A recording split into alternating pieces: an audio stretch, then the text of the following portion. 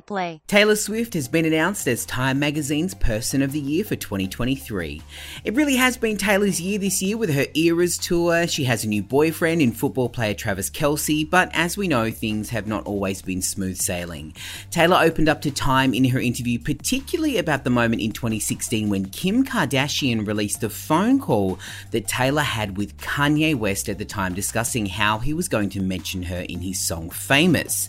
What Kim seemed to be doing at the time was trying to show the world that Taylor was aware that she was going to be in the song, but from what we can tell, it was the part where Kanye says in the lyrics, "I made that bitch famous," that Taylor was not aware of. Swiftie has now opened up about the impact this moment had on her, saying, "You have a fully manufactured frame job in an illegally recorded phone call which Kim Kardashian edited and then put out to say to everyone that I was a liar. That took me down psychologically to a place I've never been before. I moved to a foreign country. I didn't leave a rental house for a year. I was afraid to get on phone calls. I pushed almost everyone away in my life because I didn't trust anyone anymore. I went down really, really hard." Wow.